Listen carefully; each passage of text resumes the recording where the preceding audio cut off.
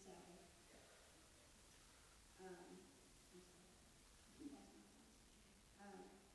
Whoever does any work on it, that soul shall be cut off from among the people. 6 days shall work be done, but the seventh day is the Sabbath for solemn rest, holy to the Lord.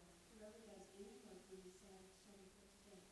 Therefore the people of Israel shall keep the Sabbath, observing the Sabbath throughout their generation as a covenant forever.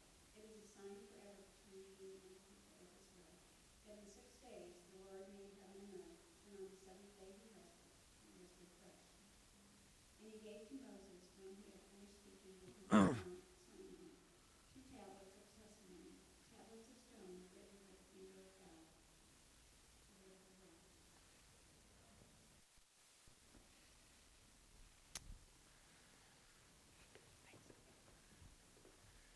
All right, thank you, ladies. Good morning, Happy New Year, Happy Epiphany. If you're not a churchy person, Epiphany just means God's speaking, and that's good news, right? He reveals himself to us. And I don't know about you, but after coming out of holidays, it's always good news to know that God is still speaking, right?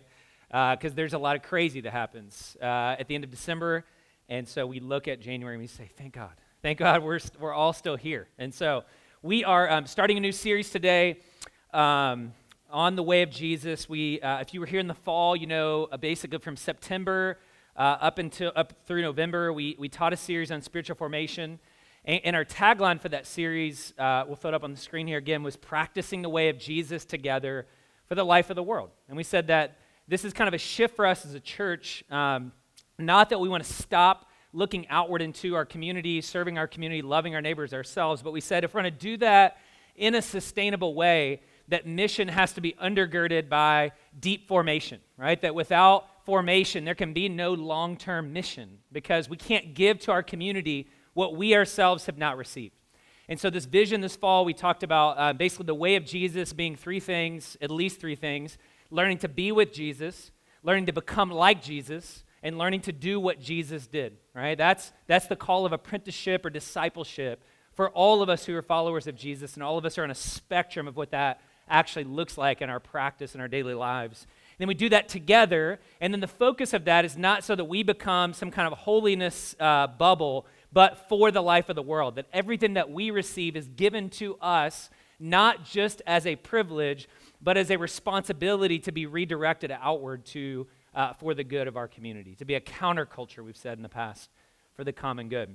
And so we come in today, we're beginning to unpack the practices. So there's 11 core practices. Again, this is not all that it means to be a disciple, but this is kind of, if you want to think of this as the core operating system. These are the things that the patterns that the Bible tends to talk about over and over and over again that are essential for us to experience life as the people of God in the world. So what we're going to do over the next 2 years, so it's like 2 years, I don't know if I'll be here in 2 years, but just to give you a big vision for this, is we're going to unpack these 11 practices in little 3 to 4 week modules. And so the month of January will be in Sabbath Way of Life. Then in February, we're going to start a book series on Exodus. And we're kind of put these two back and forth. We're going to juxtapose Exodus with spiritual formation. For about 6 weeks, we'll be in Exodus. Then we'll stop for Lent, and we'll have a series on prayer. And then we'll get back into Exodus. And so we'll go back and forth between spiritual formation and some other series. But today, for the next 4 weeks, we're going to talk about Sabbath Way of Life, right? About rest. Now, I said in the first service, this is the first time I've been so excited to preach on Sabbath, right? Mostly because I'm terrible at it. Historically, I've been very bad at it. I know you're thinking, you're a pastor, you should be better. I should, but I'm not. So I've been practicing an intentional Sabbath really for about 5 years. And it's been one of the most life-changing things for me. Like, it's been a total paradigm shift in the way that I think about my life, about being a man, a husband, a father, a Christian. And so I'm excited to bring this. And I said to the first service, this is the first time I don't think I've ever had to have an intro, right? Because all I have to do is ask you, are you exhausted, right? Like, that's kind of my introduction. But somebody said, no, I'm not convinced that you don't need an introduction. You need to still convince us, because if we were convinced that rest is important, we would do it more frequently, right? But the reality is we are kind of terrible at it. And so I want to talk for just a minute about why. Why Sabbath? What is Sabbath? How do we do Sabbath? We're going to spend these first 2 weeks talking about the idea of Sabbath rest. And then the last 2 weeks of this month, we're going to talk about something I know you're really excited about, which is silence and solitude. And the irony is not lost on us that we're talking about silence and solitude. But Sabbath this week and next week, and then silence and solitude from the life of Jesus, and then from one of the prophets in the Old Testament. So let's start by talking about some of the things that keep us from experiencing Sabbath, from experiencing rest. Some of those are personal, and then some of those things are systemic. Again, after the first service, I was talking to a business owner, and he was saying, like, it's easier for me to grab onto a message like Sabbath. He's, in his late 40s, and he runs a business. And he's like, I have total control of my schedule. So, like, if I want to shut down my email on Friday, I can tell my employees and my executive team to stop emailing me, and I have a lot of control. He said, I wonder about the people who don't have control of their schedule. I wonder, so he's kind of like ruling class, and then what about the rest of us plebes that are kind of like in this system, in the marketplace, that have young children that are busy moms, grad students. Talked to several grad students that are just like, I don't even know how you could do Sabbath in grad school because I'm studying all the time. I've got boards that I'm preparing for. I've got this big test that I've got to take like every 3 days. And so, some of this is systemic and some of it's personal. I think the big theme that we could kind of talk about as a culture that we could all agree on is that we live in a culture of exhaustion. We live in a culture of exhaustion, not only that we are exhausted, but we actually, in weird ways, value exhaustion. It's like a badge of honor to say, I'm exhausted, I'm tired, I'm busy, right? So that's one of the reasons why we don't rest is there's this kind of cultural pressure on us that's relentless. To always be doing something, to be productive, to be achieving. We live in a culture, and I'll use this word strongly, that robs us of our rest. It actually conspires. Now, it's not intentional. There's not like maybe there's a politician doing this somewhere, but there's not like some, think tank and like political, conspiracy to let's not let them rest, okay? But the reality of a globalized technocratic world, which is our kind of reality, is that there is a conspiracy to rob us of our rest. Different authors have talked about this different ways, but there's kind of some different phrases that people have used. One is time sickness. We have this afflicted relationship with time. Some people talk about time poverty, which is kind of funny. Like we have to talk about work-life balance. That tells you how out of balance we are, that we're talking about trying to balance these things that historically have been friends. But there's a great book by a guy named Alex Pang. He's a think tank writer, researcher, futurist in Silicon Valley, and he recently wrote a book called Rest, and he talks about time sickness in that book. I don't think he's a believer as far as I know. He's just writing about the cultural phenomena of speed versus rest. Here's what he says. In 1982, Larry Dossey, an American physician, coined the term time sickness to describe the obsessive belief, and see if this resonates, that time is getting away. That there isn't enough of it, that you must pedal faster and faster to keep up. It's a Western disease, right? To make time finite. Like this is just our normal, but he's saying this is a Western thing. And then to impose speed on all aspects of life. The problem is that our love of speed, our obsession with doing more and more in less and less time, we call that being efficient, has gone too far. It's turned into an addiction, a kind of idolatry. Even when speed starts to backfire, we invoke the go faster gospel. So very religious language to talk about this problem that we have with time. Others have talked about time poverty, right? Like how we're materially rich but time poor in the West. It was actually a word that was coined by the British during some of the labor conversations of the 20th century. But there is a certain violence. If you think about the way we talk about time, there is a certain violence, right? We talk about managing our time as if time is something that we get to control. We talk about making time as if we can create out of nothing new time, right? We talk about using time. We have a utilitarian kind of transactional view of time. I'm going to use this time to do this. We talk about needing time. Man, I just need a few more minutes, right? There's a longing there. We talk about stealing a little bit of time. We talk about maximizing or wringing out time. The big idea here is that we tend to view time as a commodity that we're in control of. And the goal of time for Americans is to domesticate time. It's to kind of bring time under our mastery, under our competency, so that we can squeeze the most out of it, because God forbid we have just a second that's not accounted for, right? So we live in this time poverty, And when we live in a system that kind of values that, that's the way that the world kind of works for most of us, especially if you're in the marketplace. And so we find ourselves being overworked and hurried, right? Like this time poverty basically makes all of us, you ever said this, like, I just feel behind? Like you wake up in the morning and the first thing you think is, I'm already behind, right? It's like, some of you wake up, it's like 5:12 in the morning and you're like one of those type A people and you're like, I'm already behind, I gotta get up, I gotta get the fastest shower I can get, jump in, jump out, make sure I get it real quick, and then, like instant coffee in the office, like we have this feeling of being behind. And it leads us to a hurried lifestyle where we don't rest well. Pang in the same book says, studies reveal that 37% of Americans take fewer than 7 days of vacation a year. In fact, only 14% take vacations that last longer than 2 weeks. And you're thinking like, well, who does that? Who takes vacations longer than the rest of the world, okay? Like the rest of everybody who doesn't live in America. Americans take the shortest paid vacations of anyone in the world. And 20% of those do often spend their vacation staying in touch with their jobs through their computers or their phones. The point, even when we do vacation, we do it poorly. We stink at it. We're not skilled at resting. It creates a hurried pace of life. Now, this gets imported from our cultural experience into our spiritual life. John Ortberg, in his book, The Life You Always Wanted, warns of the danger of a life of hurry. He says, again and again, as we pursue spiritual health, spiritual life, we must do battle with hurry. How many of you are doing battle with hurry? Now, we're mostly succumbing to hurry. We must do battle with hurry. For many of us, the great danger is not that we will renounce our faith. It is that we will become so distracted and rushed and preoccupied that we will settle for a mediocre version of it. We will just skim our lives instead of actually living them. And he goes on to say, hurry is the great enemy of our spiritual lives.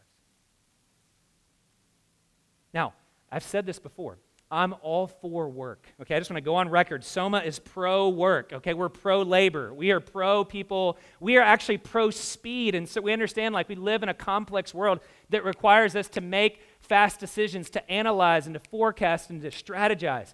But here's the reality. I don't think our problem is that we have to convince you that we love work. I think our problem is we have to convince you and convince ourselves we love work too much and we don't love rest enough. Right? That's the problem. It's not that work's not a good thing. It's that we love work too much. We can get a sense of identity out of our work, and we can just fall into, kind of accidentally and haphazardly, into the speed narrative that faster and more efficient and more effective is not only normal, but virtuous. Especially in Indianapolis. I think this is a problem, right? There's this thing I call the Indianapolis myth. And I've learned this after having lived here for 7 years, that Indianapolis has a little bit of an inferiority complex, okay? We feel overlooked. We compare ourselves to other large cities. We're the 12th or 13th largest city in the country, depending on the year. And we kind of have this little brother thing with Chicago, and we're kind of always comparing ourselves to New York and trying to convince people that we're the Silicon Valley of the Midwest and all these, like big superlative terms. Because when we go outside of Indy and you travel, like I was in Florida this week, and this guy from the East Coast was like, oh, Indianapolis, like I drove through there once. And I'm like, hey, it's a great place to live. Like, let me tell you about how awesome Indianapolis is. But most of you who grew up here, if you're not from here, most people who grow up wanting to get out of Indianapolis, right? That's the goal. It's like we're trapped in some kind of a prison, and like the goal of life is to get out. Like you grew up in the suburbs, and you're just like, I got to fly as far and as fast from Indianapolis as I can. So the goal is by 18. Like if you're still living here at 21, your life's over. You're basically a sad excuse for a human being, right? Like that's some of the mentality. We want to get out. But those who move into the city, it's interesting because this tends to be where you go for grad school. It's where you go for college. It's where you get your first job. It's where you get your first shot at a startup, maybe the first opportunity to raise capital for a new initiative. And what we say to ourselves is, we'll move to Indianapolis and we'll work really hard because we have a hard work ethic and we're Hoosiers, and we want to make sure that nobody else in the world sees us as lazy, and we want to keep up with New York City and LA and these other big cities. But we'll just do that for a season. Then, once the season's over, we'll throttle back and slow down. It's just, how many times have you said this to yourself? It's just a season. Lie.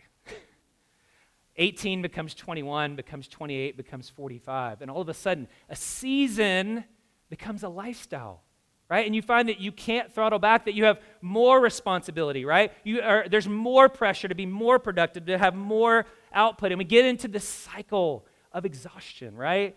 Pressure, stress, burnout, burdened. And that's the situation that we find ourselves in. And if we're honest, we kind of like it. We enjoy, there's something inside of us that secretly enjoys the busyness, being able to tell people, I'm so busy, right? Like, when was the last time you had a conversation with somebody and you're like, how's it going? Man, I have so much margin. Like, I have so much freedom. I have so much time. I'm not getting anything done at work, like not meeting any deadlines, sleeping wherever I want, eating whatever I want. Like, you look at that person, you're like, they need to be committed, right? Like, that is not certainly a virtue, right? We like being able to say to people, I'm just so tired. I'm just so busy. I'm so stressed out. It becomes a badge of honor. There's actually a study done recently that suggested that we tend to look at people who say they're busy as having greater status and wealth. And so it becomes a way that we even kind of identify ourselves with a certain class of people. We found last year in our health survey that the majority of people at Soma don't rest well. Very few people take an intentional Sabbath. Most of us are not experiencing the rest that God has invited us into. And so that's why we're preaching this one first, teaching this one first. So let me just pause and just ask you to breathe. Some of you are like maybe frustrated right now. Some of you feel guilty right now. It's like, how are you doing? Like, how's it going? Like, I don't mean like, how's it going like I'm crushing it in business. I don't mean like, how's it going like I have the best kids in the world. I just mean like, how's it with your soul? How's it really going? Do you feel rested? How's it really going with you? God invites us to work from our rest, not for our rest. That's the invitation of a Sabbath way of life. Let me define it for us as we go through this series. A Sabbath way of life is slowing down. I didn't say stopping all the way. I didn't say becoming lazy. Just slowing down the pace to create space for regular rhythms of resting in God and His grace. That's the invitation for a Sabbath way of life. I want to set this up here and talk about the gift of Sabbath. But before we talk about the gift of Sabbath, I want to talk about the context under which Sabbath was given in the book of Exodus. Now, I know you probably had a quiet time this morning and spent 3 hours meditating on Exodus, and you're an Old Testament scholar. But in case you're not, let me just remind you about the flow of the narrative in the book of Exodus. Exodus is about liberation. Exodus is about God's people being in slavery in Egypt under this empire of Egypt with Pharaoh as kind of the representation of an anxious, productive social system. And God enters in, so He hears the cries of His people, right? Like you remember the story in Exodus chapter 1 and in the early chapters of Genesis, and we'll go through this again here in just a few weeks. There is ceaseless productivity, right? There's this anxious toil that the Pharaoh is saying, continue to work harder, work more efficient, work with less bricks, work with less straw and make more bricks, right? There's this constant pressure on the people of God. There's no rest. There's a 24/7 labor situation, and the people cry out to God. And God hears their prayers, and He responds by miraculously liberating them from the Pharaoh and from slavery in Egypt. And so what we see in chapters 16 to 20 is kind of a regime change, right? You have a regime change. You have a new administration, a new king. God establishes Himself as the covenant ruler of His people, right? He delivers them, brings them through the Red Sea, and then takes them to Mount Sinai. What's He doing on Mount Sinai? Not just giving them rules, He's actually inviting them into a new society. He's inviting them to move from this society where it's all about productivity and kind of empire values, right? Where we see one another, this is kind of the heart of a market economy. We see one another as commodities and competition and threats. And He's now inviting them to see one another as image bearers, as neighbors, and to love one another. And so all the rules, the 600 plus laws that are given, are all about a just and flourishing society. They're not just about don't eat this and don't go to this place and blue laws and these kinds of things. It's an invitation to be neighbors to one another. That's the regime change. New administration, new laws. And then in chapters 20 to kind of the end of the book, in the mid-20s to the end of the book, we see the tabernacle, which represents the power and the presence of God. And so Sabbath is given right in the flow of this narrative.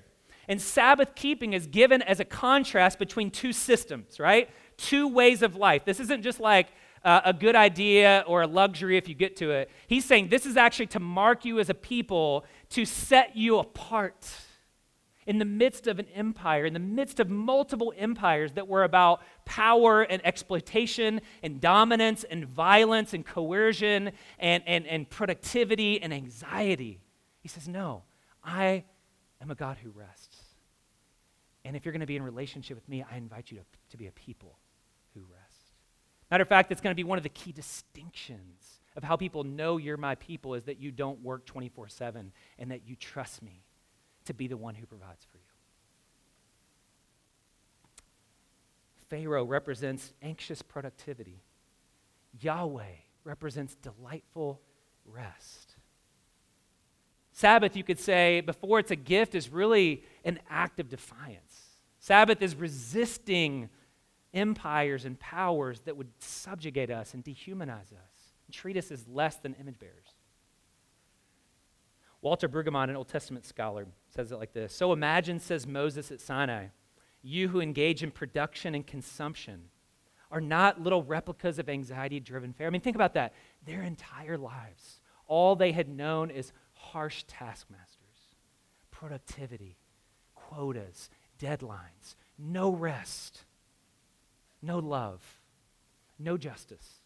Like, it's hard for some of us to imagine that. Some of us grew up that way. Not many of us probably in this room grew up that way. Maybe our parents or our grandparents or cousins grow up that way. But just imagine how shocking it would have been to go to Mount Sinai and to be expecting God to be like Pharaoh. And all of a sudden God says, I am the Lord your God. I am not like that God. I am this God. I am a God of covenant. I am a God of relationship. I am a God of rest. You are not valued for what you do, but who I am and who you are in relationship to me. Massive paradigm shift. He says, you are in the image of the Creator God, who did not need to work to get ahead, nor do you. God invites the ones at Sinai to a new life of neighborly freedom in which Sabbath is the cornerstone of faithful freedom. Such faithful practice of work stoppage is an act of resistance. It declares in body ways that we will not participate in the anxiety system that pervades our social environment. Sabbath was protest. Saying, you want to shake your fist at the man? Rest. You want to shake your fist at the market? You want to shake your fist at injustice? How about you rest? Matter of fact, Sabbath is one of the primary ways, as we'll see next week, that they protected justice in their society because it allowed everybody to rest. So, what is Sabbath? It's an act of resistance, but what does it actually look like? Because again, for many of us, if you grew up in small town Indiana, Sabbath was about prohibitions, right?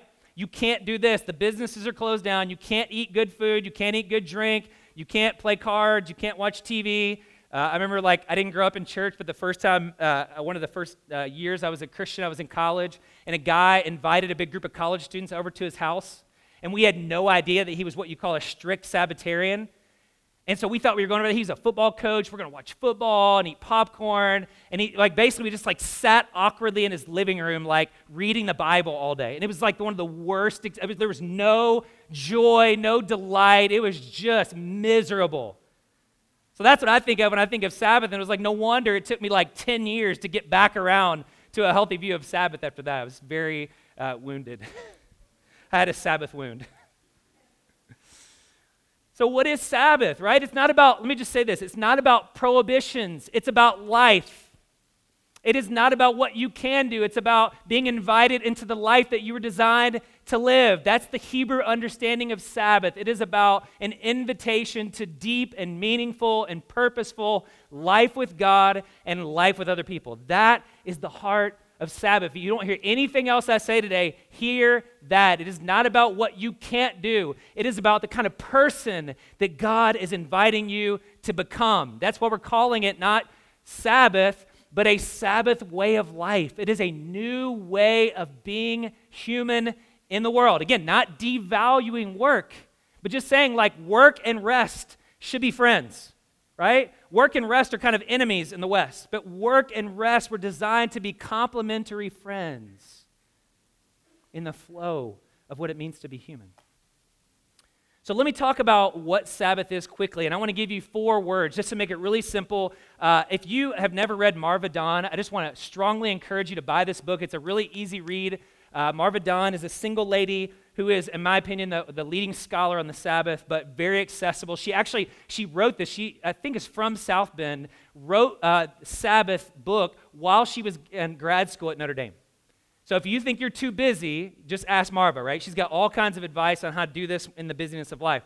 But she identifies 4 movements of Sabbath that I think are helpful categories for us to think about in terms of what is Sabbath. Because some are like, I have no idea. Is it a day off? Is it a vacation? I don't even know if I believe that Sabbath is still like a binding principle. So let me just give you these 4 words. The first one she talks about is Sabbath is about ceasing. Ceasing. We see that here, again, going back to Exodus 31. You shall keep the Sabbath because it is holy for you.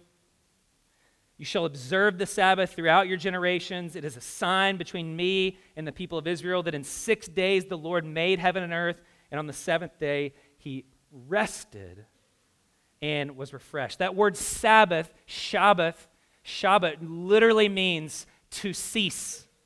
It is like the idea of right now, stop and put down your stuff, right? Like if you're an educator, it's like when the bell rings, put down your stuff, pack it away, it's time to go. That's the idea. Every Friday night at sundown for a Jew, the proverbial kind of symbolic bell rung in the community, work was ceased and stopped, and it was a time to cease from all kinds of things.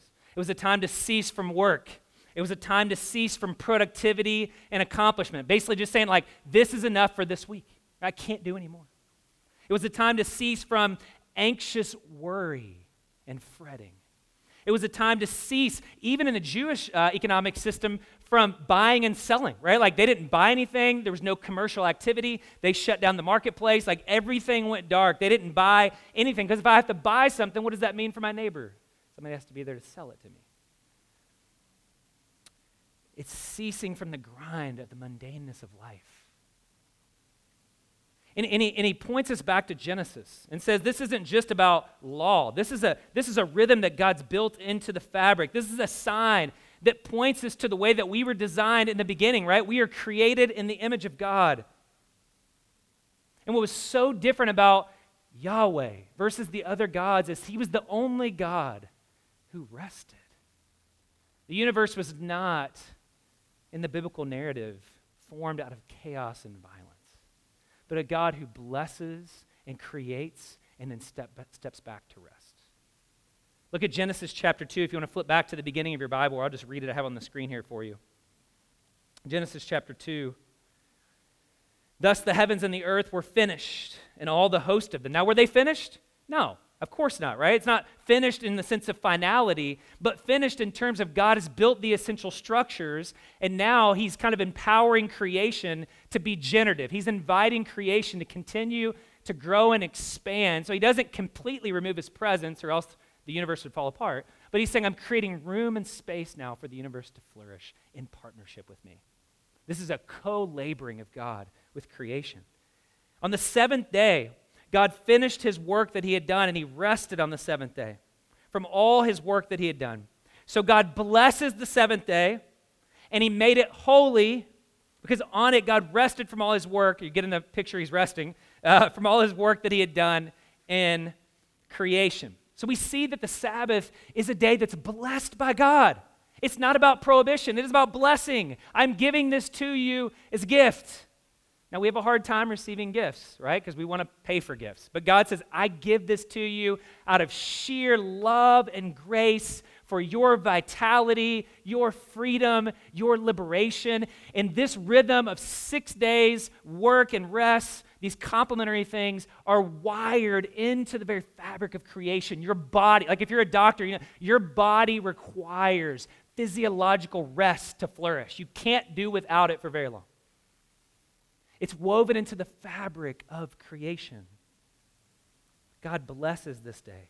And he makes it holy. Now, for most of us, holiness is a bad word because, again, it has like prohibition connotations. But the word holy simply means the first time it shows up in the Bible, it means set apart. It actually means the opposite of what we think. It's a special day. It's a day that is different than all the other days. In the Jewish mind, it was a day that you lived for the entire week. It was the climax. Abraham Heschel, who wrote a fantastic, as a rabbi, wrote a fantastic work on the Sabbath, says it is the climax of the week. It is not a throwaway day. It is not like, well, if I have time on Saturday in their mind, Sunday for us, then I'll get there. No, it is the high point of the week. God rested. God, it actually says, finished his work on Sunday. Isn't that interesting? What work did he finish on Sunday? The work of creating Sabbath joy. It's a day that's holy. The word holy means set aside, set apart, devoted to God, devoted to rest. This is different because, again, in the ancient Near Eastern culture, holiness was about place and space, not time. The gods were expected to show up in the mountains and in the forests and in the streams and the rivers and in tabernacles. But what God is saying is that I can't be bound by any of those places or spaces. I'm not going to be found in those places. I'm going to be found in time. God is making time sacred. He is making time holy. As Heschel would go on to say later in his work, the Sabbaths are our great cathedrals, architecture in time. That just sounds cool, right? Like architecture in time. God makes time holy. And he invites us to lay down our work to observe sacred time with him and with other people. That's what it means to cease. It's really an invitation to trust God to be your provider, to trust God to be your protector, to trust God to do what you cannot do in your own strength. That's the heart of Exodus 16, which is another place we find a Sabbath invitation. In that case, the people were out in the wilderness and God was feeding them with manna, which the word manna kind of, it's humorous, kind of means like, what the? Like, we don't know what this is. So like they look at it and they're like, what is this? Oh, that's the word manna. So God's providing manna, and he says for 6 days, you're supposed to provide for yourselves. You go out and you gather the manna, but on the 6th day, you gather in twice as much, and then you gather nothing on the 7th day. And what's he communicating there? You are not God. I will provide for you. Matter of fact, if they gathered more than they needed, it would be spoiled by worms. God would not preserve it. And he did that several times to remind them, you're not God. I am God. I am the one who will provide for you. I am the one who will multiply provision for you. I am the God of abundance. But the question is, will you trust me? That's what Sabbath is about. Do we trust God to be God? Or do we need to be our own gods? When you refuse to rest, when I refuse to rest, we are saying to God, I've got this. Thank you very much. Wayne Mueller, in his excellent book on the Sabbath, says this: Sabbath requires surrender. If we only stop when we are finished with all of our work, we will never stop because our work is never completely done. With every accomplishment, there arises a new responsibility. Every swept floor, this is true, right? Every swept floor invites another sweeping. Every child bathed invites another bathing. If you're in business, every transaction invites another transaction. Every acquisition invites another acquisition, right? Everything we do requires more and more and more and more. When was the last time you stopped and said, you know what? I think that's good. I think I'm finished. I don't need to make any more money. I don't need to get a bigger place. Or like, I'm good. Like, no, the inclination of the human heart in the system in which we live is to say, no, more and more and more and more. He says, when all life moves in such cycles, what's ever finished? If we refuse rest until we're finished, we will never rest until we die. Right? Like, you can either have a voluntary Sabbath or an involuntary Sabbath, and it's called death. You choose. Sabbath dissolves the artificial urgency of our days because it liberates us from the need to be finished. We stop because there are forces larger than we that take care of the universe. While our efforts are important, necessary, and useful, they are not, nor are we indispensable. The galaxy will somehow manage without us for this hour, this day. And so we are invited, nay, commanded, to relax and enjoy, I love this phrase, our relative unimportance, our humble place at the table in a very large world. I know you're a big shot. I know you're a big deal in your neighborhood, in your family, your workplace. But God rested, and he had bigger things to do and a bigger reputation than you. Jesus rested, Savior of the world, right? Hung on the cross, died for our sins, miraculously healed people. I don't think any of us are doing that. He rested. Matter of fact, Jesus never asked for permission. He just ghosted people. Like, he would just disappear and go out into the wilderness. I'm not even texting anybody. I'm just unplugging. I'm gone. We'll talk about that in a few weeks. Jesus in the lonely place. We're just not as important as we think we are. And man, me first. I just have way too much delusion of grandeur. So God invites us to cease. God invites us to rest.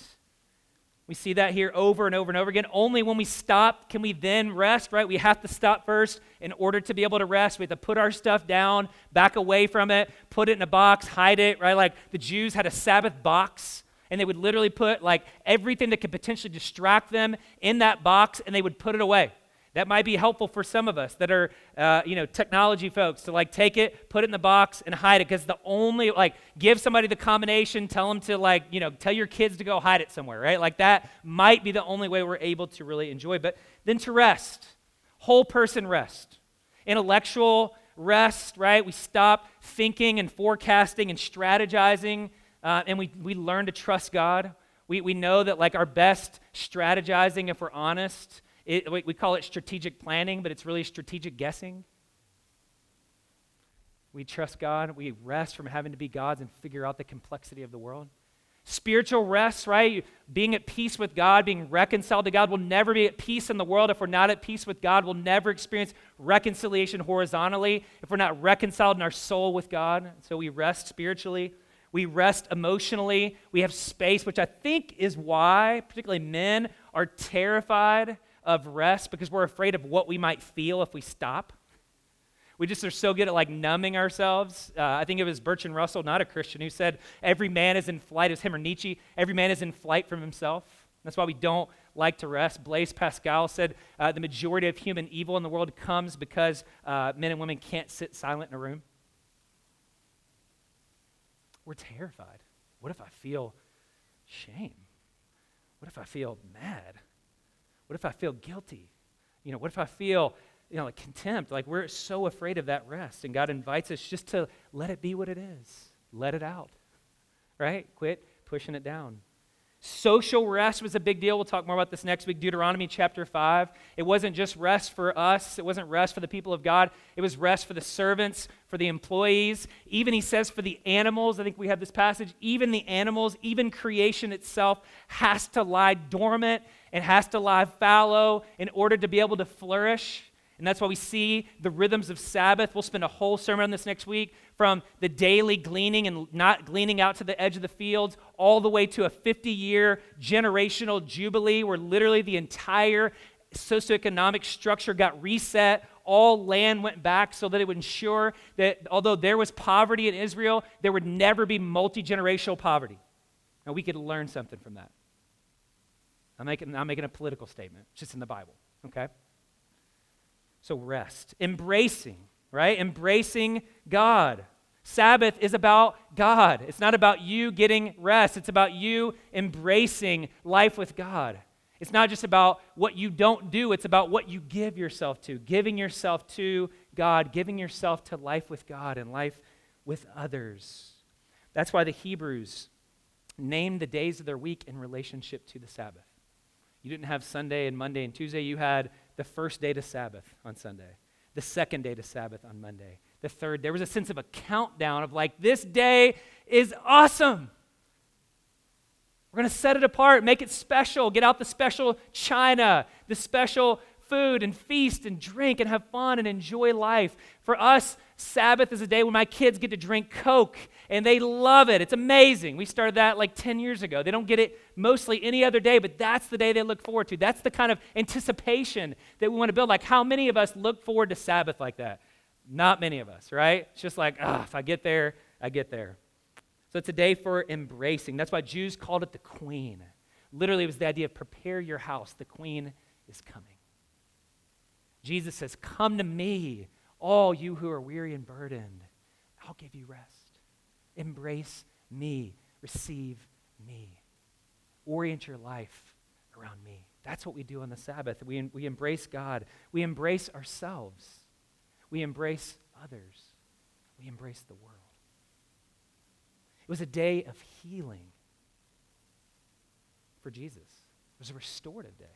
Do you know that Jesus did more miracles on the Sabbath than any other day of the week?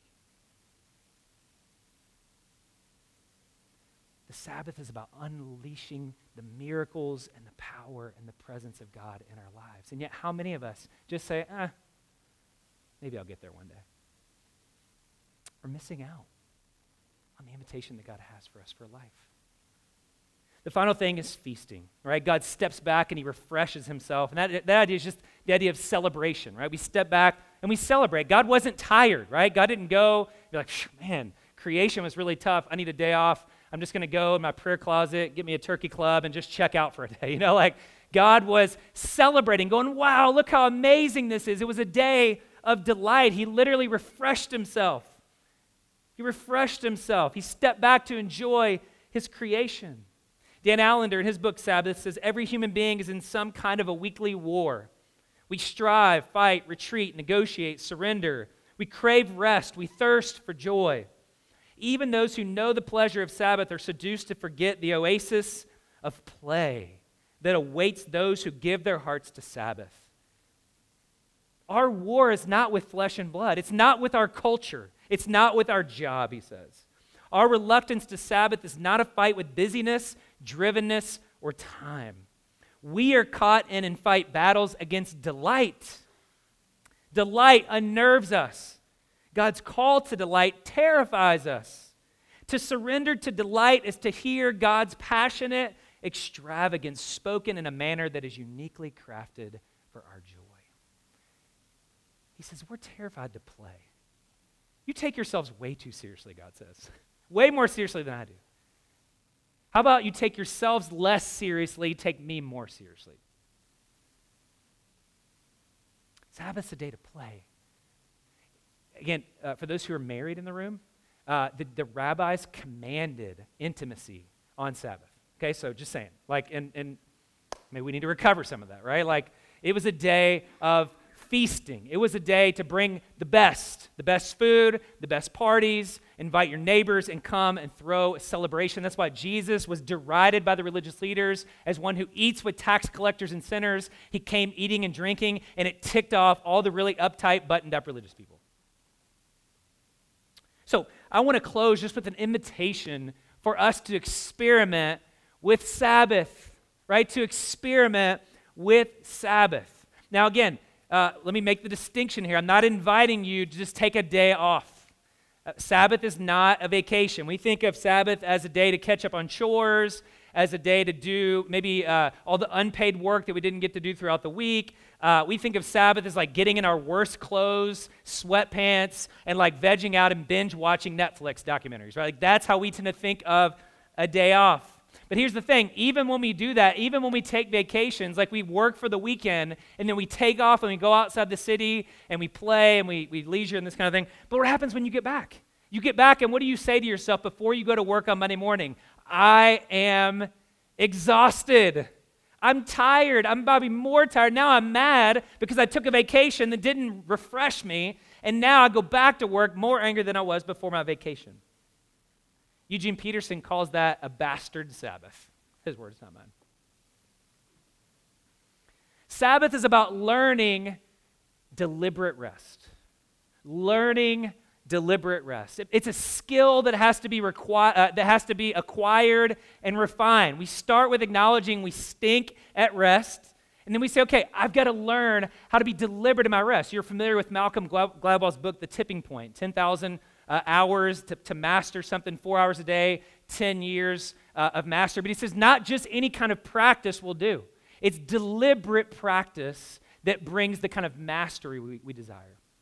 The researchers found that deliberate was what separated the good from the great. It's the same thing with rest. It has to be deliberate. It has to be in accord with who we are, how God's wired us, what's life-giving to us, the season of life that we're in.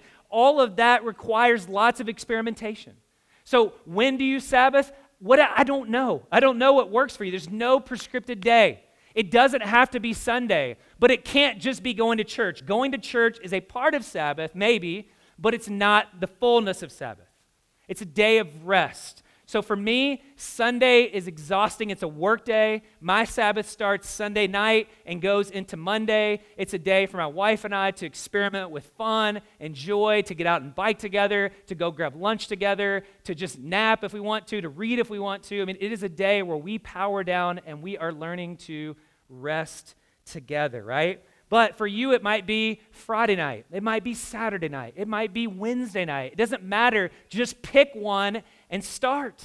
And maybe don't try for a whole day. Maybe it's just a morning, right? If you're doing nothing, do something, right? If you're doing something, be more intentional with your something. But the point is, it doesn't matter. You just have to be intentional. You have to make preparations. You have to experiment. We've given you all kinds of tools. I want to fill these up on the screen here quickly to help you. These were written with you in mind, okay? This is not written for a monk. These are written for like busy men and women who live as doctors and lawyers and contractors and plumbers and everybody in between. This is written to where anybody, we've spent months and months culling all the research that we could find on spiritual formation and on Sabbath and writing it into a guide. So this is our MC guide. This would be for every missional community, but you can download this for yourself, for your discipleship group. Maybe you and a bunch of business owners want to get together and talk about what Sabbath could look like in the workplace. Maybe a bunch of moms want to get together and talk about what it could look like with busy moms. But can we go back to that last slide real fast? In the middle, backwards. One more.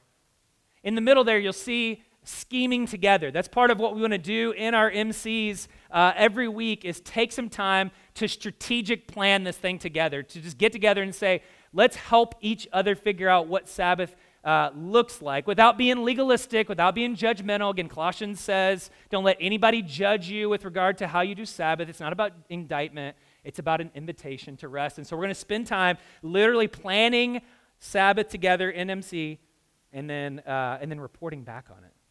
Some of you are like, I'm not going to MC for about a month. Okay, so next slide. This is a spiritual formation plan. So this is part of a larger plan and larger initiative. We'd love to see people fill this out. The next slide all kind of culminates in this. And again, use this as a tool to help you think through an invitation to Sabbath, some of the things that keep you from doing that well, and then some of the limitations that you might have. All this can be found on our website there. You can download all this, and we'll be talking more about it in the weeks to come. Here's the thing I want you to leave with. We don't just keep the Sabbath. The Sabbath keeps us. The Sabbath keeps us alive. The Sabbath keeps us refreshed. The Sabbath keeps us present and empowered by God's Spirit to be a life-giving force in our relationships and in the systems in which we live. God has given us Sabbath rest for delight. It's an invitation, not an indictment, not a judgment on work. It is an invitation to be fully alive. Jesus says, come to me. Come to me. All of you, weak, burdened, weary, isolated, fragmented, stressed out, worried, overworked, hurried. Come to me and I'll give you rest. And only Jesus can give us that kind of rest. Hebrews 4 says that Jesus offers his people true rest, the rest of the soul, the rest that we really long for, right? Because our restlessness is not just about work. Our restlessness is in trying to prove ourselves to God and prove ourselves to the world, that we have what it takes to be our own gods. And God says that's idolatry. That is bunk. That does not work. It does not lead to life. You don't have what it takes to be your own God. So come to me, he says. Find rest. Are you tired and exhausted enough today to hear that and respond? That's the offer of life that's on the table for you right now. So I want you to receive that. And let's pray together and ask God to help us receive that and to respond, because this is not logistical primarily for most of us. We know how to plan. We're smart. We're competent. Most of us are educated. It's not logistical. It's a spiritual problem, right? It's an emotional problem. It's a relational problem. It's a communion problem. It's not primarily logistical. And so let us respond to God, right? Because we will not do this unless we believe God is the kind of God who provides. We will not do this unless we believe that God is the kind of God who heals through rest. And so let's receive this invitation. So I just want to take a moment. Let's pause. Let's pray. Let's reflect. Afterwards, we'll take communion together. We have stations in the front, stations in the back. If you're a follower of Jesus, we'd invite you to come and receive communion with us as a reminder that God is for you and he is with you and he wants to invite you to experience real, authentic, sustainable rest. And so let's just cry out to him, right, in the midst of our oppression, as the Israelites did in the book of Exodus. God, save us. God, deliver us. God, we are a people who are weary and exhausted and burdened. We need you. Father, we lift up our cares, our concerns, our burdens, our hearts to you. We are an anxious people who need to be delivered from a system that seeks to rob us of the rest that has been given to us as a privilege as your children.